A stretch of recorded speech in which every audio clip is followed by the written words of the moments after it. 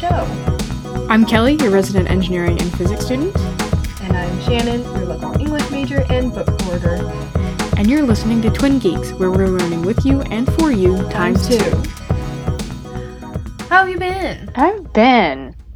We are now on the Tuesday of our second week of classes.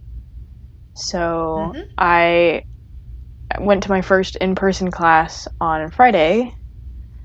And then this following Monday, I had an in-person class kind of right at the beginning of the day. So I was on campus for a good part of the day. I've also found out that it is very easy for me to work through lunch, which is not a good thing.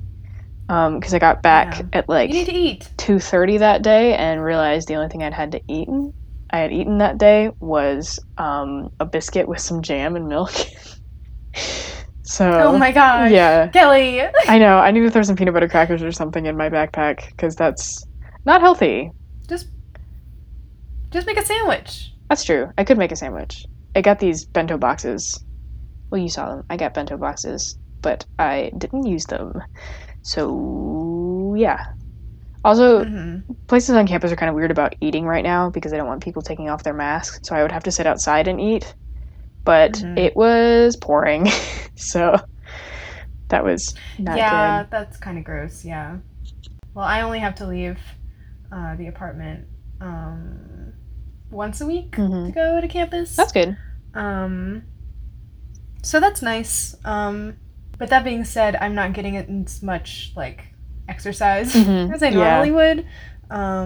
So trying to fill that in by doing some running, which I'm so bad at running. My little tiny legs are not made for running. Yeah. I don't have the body of a runner. I have the body of a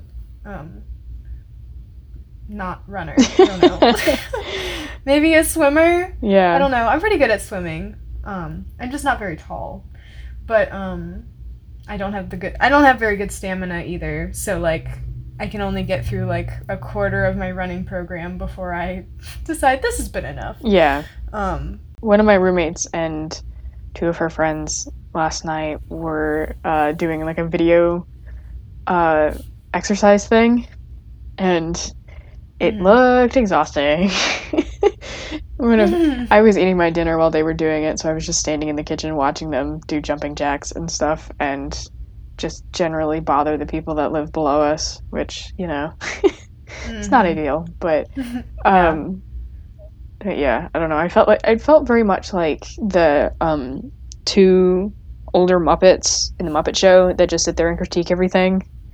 That's me and my roommate me and one of my other roommates standing in the kitchen felt very much like that. Yeah. Me and my roommate tried to do yoga the other day with one of our friends, and they were doing great. I am so stiff. Like, it used to be so flexible doing dance and everything else, and now I cannot extend my legs past like a 45-degree angle. And balance is hard. Yeah. So that is also something I want to work on if I can. But we'll see. Well, do we want to jump into the meat and bones? Sure. So, starting off with things we learned in class, since we are now back at school. I am taking a number of Shakespeare classes. So, I'm only taking 4 classes, and half of them are Shakespeare classes. One of them is an acting class, and one of them is a literature class. But I'm specifically talking about acting today, but I'll probably talk about other Shakespeare stuff later. But part of acting in Shakespeare, part of acting in general, is script analysis and text analysis. And you do that by writing notes in the margins, making note of words or phrases or speech patterns that are, important. In Shakespeare, this is called scansion. So scansion is the marking of rhythm in verse, and since all of Shakespeare's plays are written in verse, which verse is basically just like a rhythmic pattern of speech. So think like poetic kind of, there's a rhythm, there's a beat, that sort of thing. So scansion is like the marking of that. So it's just like in high school English class when we would do like the dashes and the U's above the syllables. Am I following correctly? Yeah, that's exactly what it is. Okay. Yeah. I remember something from English class. Yeah, there you go. See, I forgot completely about that until we were doing it in class the other day. But and Shakespeare writes in an iambic pentameter. Do you know why he writes an iambic pentameter, Kelly? Because it sounds cool. I mean, essentially, yes. So, at the basics.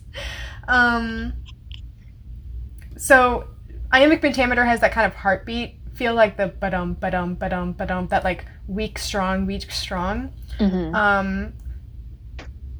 And it has forward motion, the like iambic part. So, iambic and iamb is a group of syllables, which is a short, weak syllable that's followed by a long, strong syllable.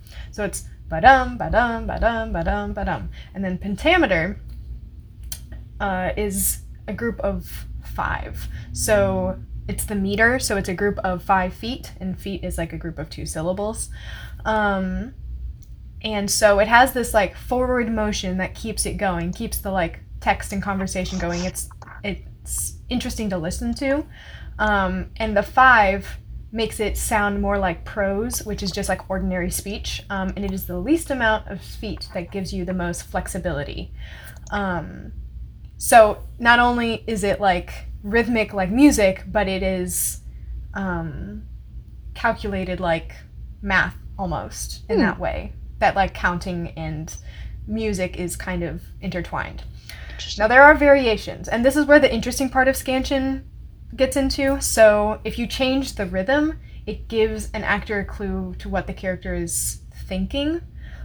So for example, the regular line, the ba-dum, ba-dum, ba-dum, ba-dum, ba-dum, that just like consistent, straightforward, 10 syllables, 5 strong, 5 weak, gives an indication of like, this character's thought process is straightforward, it's concise, it's connected, they know what they're saying. And it's just kind of like this neutral speech, right? Like how you and I would be talking. Mm-hmm. There's also a weak ending, so that's like ba-dum, ba-dum, ba-dum, ba-dum, ba-dum, bum. And it's unresolved, so it's an ongoing thought. So if it is the end of that sentence and it's ba-dum, ba-dum, ba-dum, ba-dum, ba-dum, bum, it'll either point to the next regular line or just be kind of this unresolved thought in the air. So like something that it kind of foreshadows in a way, because you're like, oh, what's coming next? He has this unresolved thought. He's not thinking completely out loud, which in Shakespeare, all the characters think out loud. Like they either say exactly what they're thinking and feeling to another person on the stage, themselves, or the audience. There's like no subtext, which is really interesting. So that's the weak ending, just unresolved and ongoing thought. And then there's a short line, which is just like less than 5 syllables, or less than 5 strong beats and less than 10 syllables. So this thought lands and reverberates. It's a kind of just concise thought. So I can't think of an example right now, but it's kind of that additional space left at the end of the line, that like the space that those like syllables that aren't there is typically held to kind of let the thought hit you and like resonate with you. So it would be something like in Othello, when Iago and Othello are talking about Desdemona, and Iago's like, is she really honest? That line, that's not the exact line, but that line is a short line because it is supposed to kind of give this like ending thought of that to resonate basically with maybe she's not honest or whatever. It starts the whole downward spiral. Right, exactly. And then the last one is a long line, so there's 6 or more beats, 5 strong, and there's more than 12 syllables, since 11 syllables is this weak ending that we talked about earlier. And it's kind of emphatic. So it's supposed to be kind of in order, pompous, think like war speech kind of, to kind of rouse up the crowd or the characters. So that's something interesting. And there's also some variation in meter. So, for example, the fairies in A Midsummer Night's Dream, they speak in a different meter, kind of a different like form, to make it sound more sing-songy, like a fairy would be. And you can use this like broken down examination of meter and form to get a better understanding of what the character is feeling. So, like, if they have this long line, for example, that's like very emphatic, they're trying to, what is their intent? They're trying to like rouse up the crowd or like, do whatever. If there's this unresolved thought, they're trying to insinuate something or just like point to the next concise thought, basically, which is really interesting and not something I had really thought about, but it makes sense because, like, when you're listening to Shakespeare, watching it performed, you can feel the meter. Like it sounds mostly like regular speech, but you can still feel the meter. And if there are like some kind of discrepancies, because the language is so strange, which I'll probably talk about later, but like the language is a little weird, so you may not understand exactly what is being said, but that kind of intonation and change in beat helps you understand better what's going on. So that's just something I thought was really, really cool. And like in my Shakespeare literature class, looking at those lines, I haven't done a ton of scansion with the stuff that I've read because I'm just trying to read it and analyze it. But it's really interesting. So yeah, it's really cool. And it brings that kind of musicality into Shakespeare, because Shakespeare was a poet. Like, he was an actor and a playwright, but he was also a poet. And so it's really interesting to see the connection between his poetry and his plays. So yeah. What's your first thing, Kel? So I didn't learn this necessarily this week, but I learned this when I was doing summer classes. And it's the idea that people just take the idea of coming up with standardized units and run wild with it. And, like, yeah, some of these are important. Like, for example, I know I've talked to you a little bit about how in metric we use like kilogram or gram as a unit of mass. But in the US, since we use, I think it's called US customary, we use pounds usually, but pounds are a unit of weight and not a unit of mass. So the unit of mass in US customary is called a slug. It's spelled exactly like the bug, the little slimy dude that doesn't do well with salt. But it's called a slug. That's the unit. But the problem is that people have kind of just taken the idea of coming up with units and run just absolutely buck wild with it. For example, a couple of my friends came across one called a slinch, which is just 12 slugs. A slinch. Also known as a blob, which is really confusing because a blob is just a term we use in physics a lot for describing an object that has no, like, defined shape. It's a blob. So I decided to look this up because I was like, all right, there's got to be some other ones that people have run just amok with. And there's a website, or an article on a website called Pingdom, Pingdom, and it's called Strange, Funny, and Baffling Units for Measuring Almost Anything. And it makes me want to scream just a little bit. So I'll just go down the list for you, and you can feel my pain. Beard second, a unit inspired by the light year, but for extremely short distances. A beard second is defined as the length of an average physicist's beard grows in a second, about 5 nanometers. A beard second? A beard second.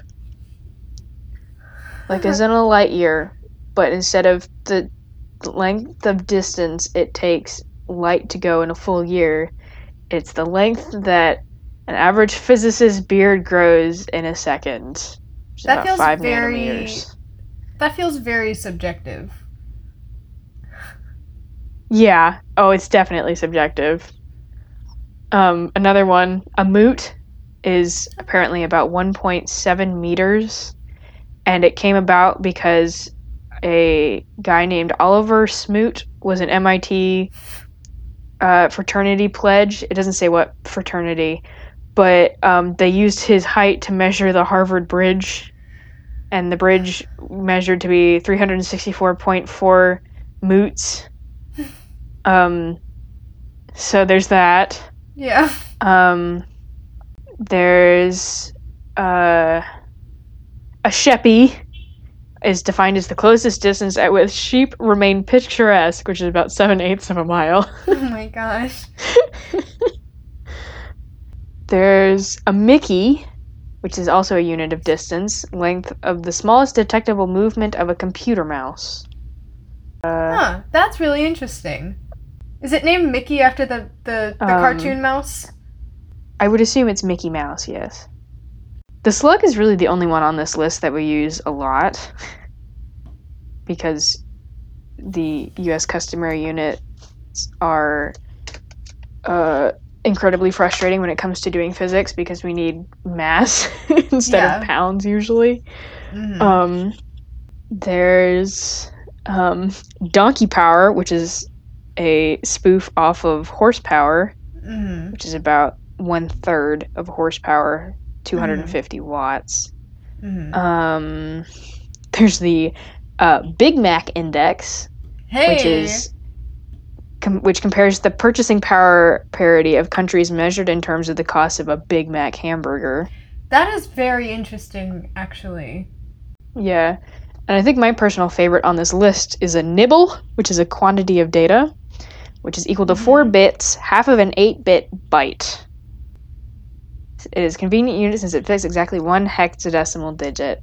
I think calling it a nibble is very cute. I think so too. That's really cute. I like that a lot. Oh my goodness. Yeah. Just a nibble of information. A nibble. Just a nibble. How many nibbles do you think Google takes of my data? Too many. It's feasting. It's feasting. Oh my gosh. Oh, okay. Very cool. I had to write a whole paper on the subject of Google. I had to write a whole paper about what Google knows about you, and I am thoroughly terrified. But that might be the subject for another episode. Yeah, I actually have to write a paper on that this week, I think. Cool. Or I have to do something like we can be paranoid together. Yay! Fun times. All right. Tag. Okay. So what we learned in the world / our adult life. This is kind of related to school stuff, but also just time management, which is something I'm really terrible with. So I have a really nice planner. It's from the website and company called Passion Planner.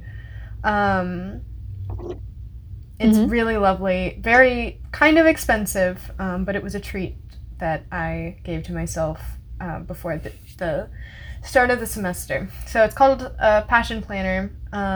There's different kinds that you can get. The one that I have is the weekly, I think. So it basically breaks down every day of the week with I think it's 6 a.m. to 10 p.m. little time slots. So I write in when I have class, when I have work, and when I have time to study, and then when I have extracurricular meetings or events. And that's been pretty helpful just to kind of be okay, this is when I'm going to do work for this class, this is when I'm going to do work for this class, and I've been trying to work on actually using that time, so I'm not just okay, I guess I'll just put it off until tonight or whatever, because then I don't do it. And there's also a really helpful part at the bottom of the page that has to-do lists. So I've been using one half of the to-do list for my homework assignments and the other half for my work and extracurricular stuff that I do for my clubs. And so that's been really helpful. I'm a very list oriented person. I write a million lists all the time. So it's been really nice. And it's also just like a really nice book. I have been using Google and like Outlook Calendar, but it's hard for me to get the work done unless I have like a physical representation of the thing that I have to do. So having like a hardback planner really helps. And I also have been using this web app called Notion. You can just look it up. You can also download it to your computer, and it's basically creating your own website. So the way mine looks, I have a couple different folders that I'm not using, but the one that I am using is just called Shannon's Fall 2020, and it has, you can like create a page. So I've created different pages for all of my classes. And then I have a list of weekly assignments. I have my schedule, like my weekly schedule of like all my classes and stuff. And then in the pages of my homework assignments, I'm just looking at one of my English classes right now. I have a list of all of my assignments that are due for this semester, and then my readings, I can hyperlink them. So I don't even have to go to like my Blackboard page and like go through all of that. I can just link the reading to this and just click on that, so I don't have to go through all of that. And it's really nice. Because like I use my planner mainly to do my week-to-week stuff, but then this is really nice so I can kind of plan out the rest of my month and be like, oh, I have 3 assignments due on the same day, so I know I'm going to have to set aside certain time this weekend to do this much work. And I haven't like looked at it super in depth. I'm still kind of working it out. It looks really helpful, but you can also like make it look pretty. Like I have a bunch of different like heading pictures that's just like classic art, because I think that's really cool. But it has been really difficult for me to kind of get back into the swing of college and like getting homework done and that sort of thing, because a lot of my homework is just reading and taking notes, which is stuff that I love to do, but I always assume it's going to take less time, which is not true. So by like writing down my like reading assignments and like other written assignments that I have to do in both my planner and in Notion, it's been really helpful. So hopefully it won't become overwhelming, and I can get stuff done. Yeah. Just this week, I've already gotten 2 assignments done, I think. 2 assignments that I have to get done on time done. So I'm pretty happy with that. Nice. So anyway. Yeah. Very cool. Yeah, I've got like 3 different places that I keep stuff. I use like Google Calendar, I have a hard planner, and I just started trying to figure out Trello. But that sounds like a super nice way to keep track of everything in one spot. Yeah, and it's kind of like, so you know in Trello how you can have like different boards for like different things? So it's kind of like that. That's kind of how my weekly assignments thing on Notion looks, because I can move them from like in progress to completed or not started to in progress or something like that. It's also nice to keep track of things that I've done, because oftentimes I'll forget that I've done it and forget to submit it, or I will just like forget if I have done the assignment or not, which is not great. So this is a nice way to keep track of, to make sure I've turned everything in on time. What is your thing? Cool. Since I am now in an apartment and I'm not living on campus anymore, I have a whole room to myself and a bathroom and a closet, which is super nice. Yeah. And I have figured out that I really like putting together furniture. Yeah. Like, almost to a weird extent. And so I have a bookshelf from IKEA and 2 like little shoe rack things from Target that I'm using as not shoe racks. Well, I guess that one has shoes on it, but it is like weirdly calming to me to put together furniture, and I feel like there's so many cool like furniture things out there, even if it's just like going to Goodwill and picking up furniture and stuff. Like if you don't want to buy something new, that's totally cool. And you know, more power to you, because you're keeping stuff out of landfills and all that good stuff. Personally, I have bought these 3 shelving units new because I was in a pinch and I wanted something quick. But it's been really nice having like furniture that is mine and isn't like the apartment complexes that I live in, because we got our apartment furnished, but it only came with a bed frame, but I disassembled the bed frame so I could use my own bed frame and have a little bit more room. It came with a bed frame, a desk with a hutch on it, a chest of drawers, and a nightstand. And that was my furniture, which, granted, is more than I got in my dorm room, but it has been very nice to have a bookshelf because I have a lot of books. And it has been very nice to have these little shelves that I can set all of my many, many aloe plants on. Yeah. And, you know, have little spaces for myself. I'm still trying to figure out, like, the little nitty-gritty pieces of my room. Like, I still have some banker boxes just kind of sitting in the corner of my room that need to be taken apart and sent back home. But, yeah, it's been really nice. I've been very happy to have my own room because, as I'm sure you, well, as you experienced, because you were still on campus, technically, it is a royal pain to be moving in right now on campus. Yeah. And I got to move off campus and get AC in my own bathroom, so I'm not complaining. There you go. Yeah. Last year was the first year where I had my own room, and I'm back to sharing a room with my lovely, lovely roommate right now, who I love very much. But yeah, I do kind of miss having my own space. But that being said, my roommate is very nice. We work well together. So yeah. And I feel like it's nice having. Sorry, go ahead. No, go ahead. Oh, I was gonna say, I feel like it's nice having roommates that you know, get along with well, especially if you're like living together, which may seem kind of like a duh statement, but I don't know, especially in this apartment because I have 3 other roommates, so there's 4 of us in this apartment. It's been nice, especially since I'm right next to the kitchen. If I want to be social, I can just leave my door open. Right, exactly. And somebody will pop their head in. But if I don't want to be social, I can close my door and nobody bothers me. Yeah. For all they know, I'm taking a nap. Yeah, exactly.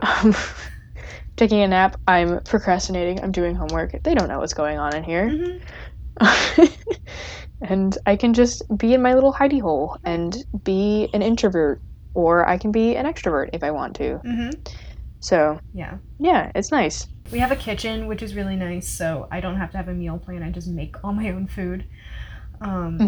So, and have we been making some good food. I have become like the queen of breakfast.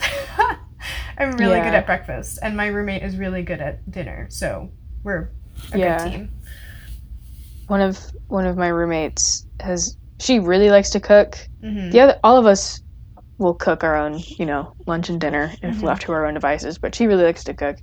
And a couple of days ago, she made these bomb chicken tacos, and I think we might actually still have some. Maybe that's what I'll do for dinner. I'll have leftover chicken tacos, but I swear it was like chicken that was just like a little bit spicy, but also it had like avocado and pineapple on it. Wow. And it was top notch. I haven't eaten lunch yet, so I'm pretty hungry. Oh, you shouldn't need to eat lunch.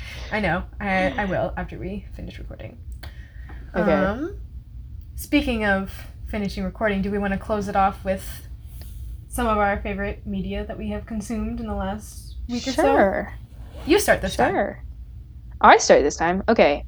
So one of them is kind of an old thing, the other one is kind of a new thing. But I have this book called Conceptual Physics, and I believe it's by a guy named Paul Hewitt. Let me see if I can find it on my bookshelf.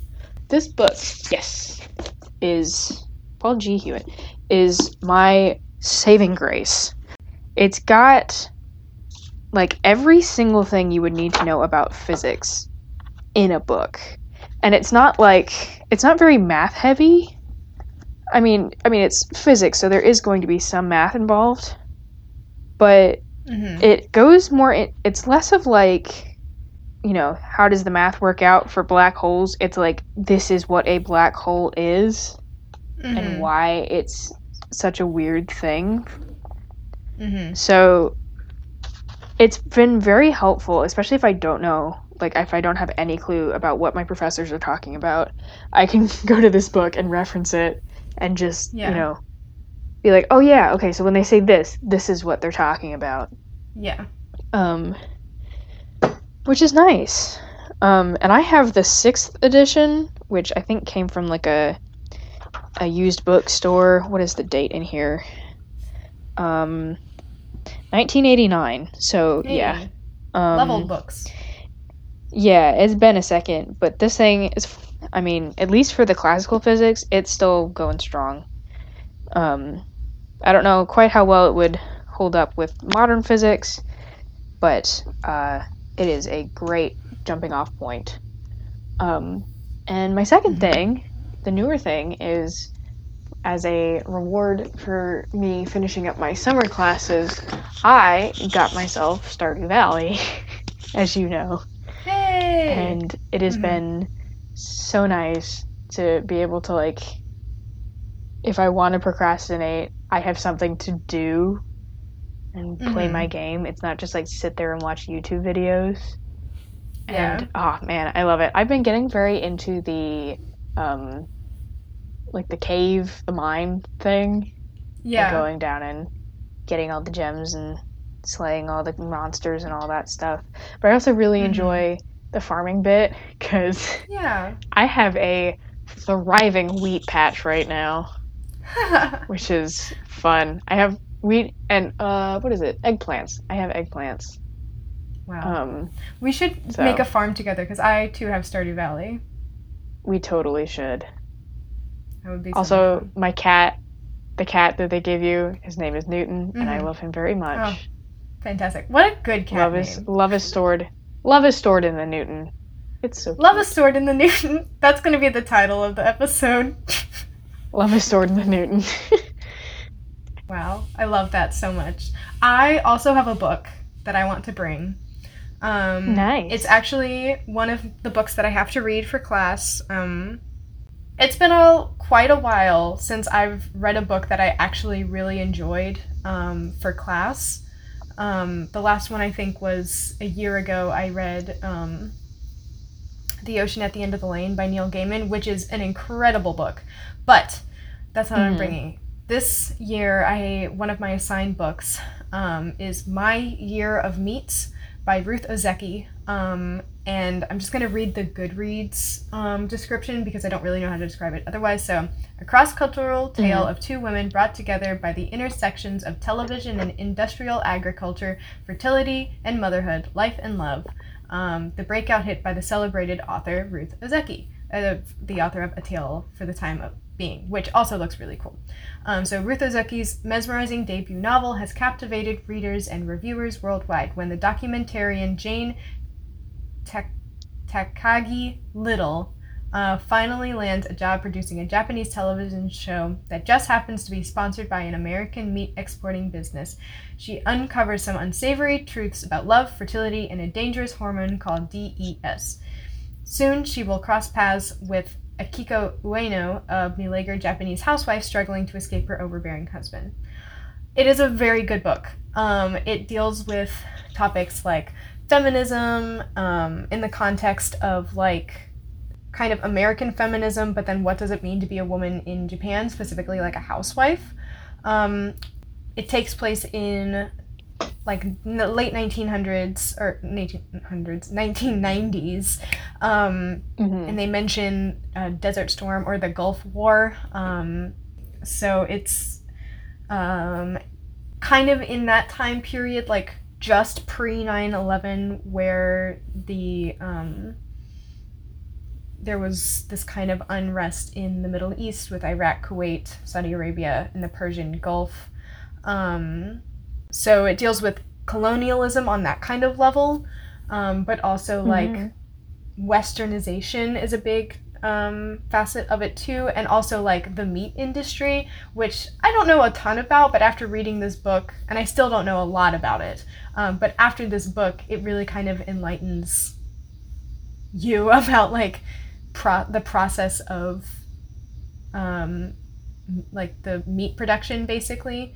Mm-hmm. And also, like, this was set in a time when hormones in meat was still kind of like they were starting to phase it out, but there was still a little bit of it happening, which is a big facet of it, because it affects both Jane and Akiko. That kind of like, and also like fertility and what it means to be like a woman in general is kind of a big facet of it as well. It's a lot of different complex ideas that are all kind of intertwined together and then like explored, which is really cool. And it's told both from the perspective of Jane, the documentarian, and Akiko, this kind of Japanese housewife. And I will say just like trigger warnings. There's mentions of rape and loss of pregnancy, and just kind of general violence against animals. So if that is something that kind of icks you out or triggers you, just letting you know. I don't think that is necessarily a big spoiler, but it is something that kind of caught me off guard. So I just want to put that out there. It's a very good book, though. It's not that long. I don't know how many pages it is, but it's a good... I read it in like 2 days.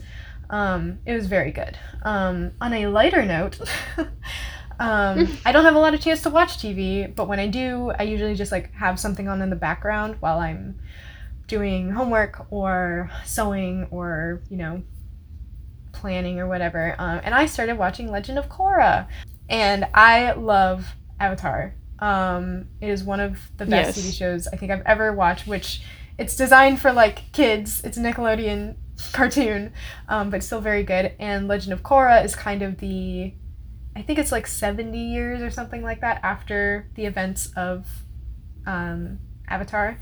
And it follows the new Avatar, Korra, who was a waterbender, to finish the cycle of like avatars. And it's really good. I think it gets a lot of backlash because people were expecting it to be Avatar, and it's not. And also, like, it was only supposed to run for 1 season, which I can already tell. I'm only like 5 episodes in, and I'm like, wow, we're moving really fast. But it was only supposed to be 1 season. So I have a feeling that it's all gonna be tied up at the end of the season. Hopefully it will be. But then there's like 3 or 4 more seasons after it. So I'm very excited to continue watching it. I already like it a lot. I'm trying to think of who's my favorite character right now. Korra. I like all of them. I really like Bolin, who is an earthbender that they meet. He's kind of a Sokka character, which makes sense because I really liked Sokka in Avatar.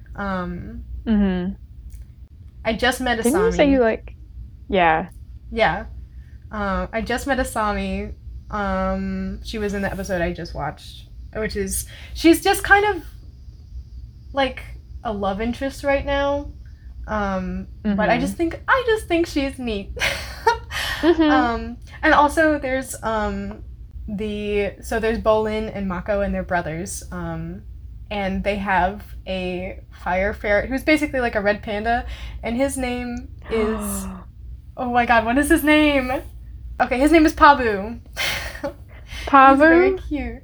Yeah, he's basically like if you took a red panda and made him long.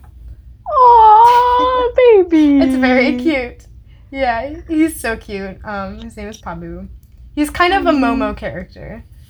Is it Pabu or Pabu? How do you spell Pabu. it? Pabu. Okay, Pabu. Aww. Yeah. That's such a good name. Yeah. And Korra, like Aang had Appa, Korra has a polar bear dog named Naga.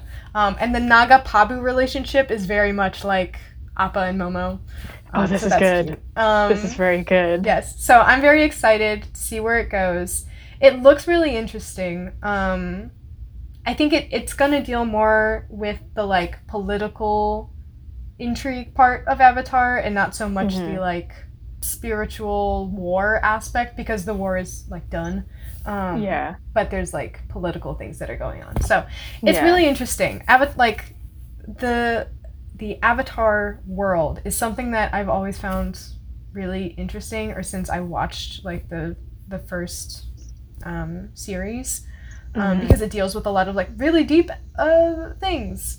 Yeah. And so I'm excited to see how they kind of translate that into Korra. Yeah. I've seen the first episode of it, and I really appreciate how they didn't make the world perfect, because they very easily could have done that and been like, oh, and then there's this bad person who wants to ruin it all. But like the issues that it seems like, and granted, I have only seen the first episode right now, but it seems like the issues that they're dealing with are still somewhat baked into the world that like Yeah. Aang and Zuko and that whole gang came up with. And it was like they didn't create a perfect world, which I think is really cool. Right. Yeah. I feel like they very easily could have gotten away with like, yeah, this is a perfect world, and you know, there's these people that are trying to undermine it, but yeah, they didn't go that route, which I appreciate. Yeah, it's a very human show, which I really appreciate. Well, that's pretty much it. Stay safe. Wear your mask. Yep. Germex. Wash Wash your hands. 6 feet. Germex. Don't go out and party. All that jazz. Don't do that, please. If I have to go home, I love our family. I do. But if I have to go home because some fool decided they can't go a few months without partying, I'm going to be very upset. Yeah. So don't make me upset, please. Yeah. Even if you want to see your friends, like, that's cool.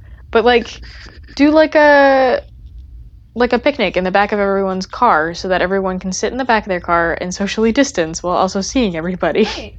Like, there are ways to get around this other than just completely cutting yourself off from the outside world. Right, exactly. Just be smart about it. Meet up in person. Yeah, meet up in person. Make sure you're in like a small group, and make sure everyone is being safe. So please stay safe. And spread joy and love and peace. Yes. Do good things. Yep, do good things, always. Learn new stuff. Do good things, learn new stuff. Spread joy. We'll come up with a sign-off at some point. We'll figure it out eventually. Yeah.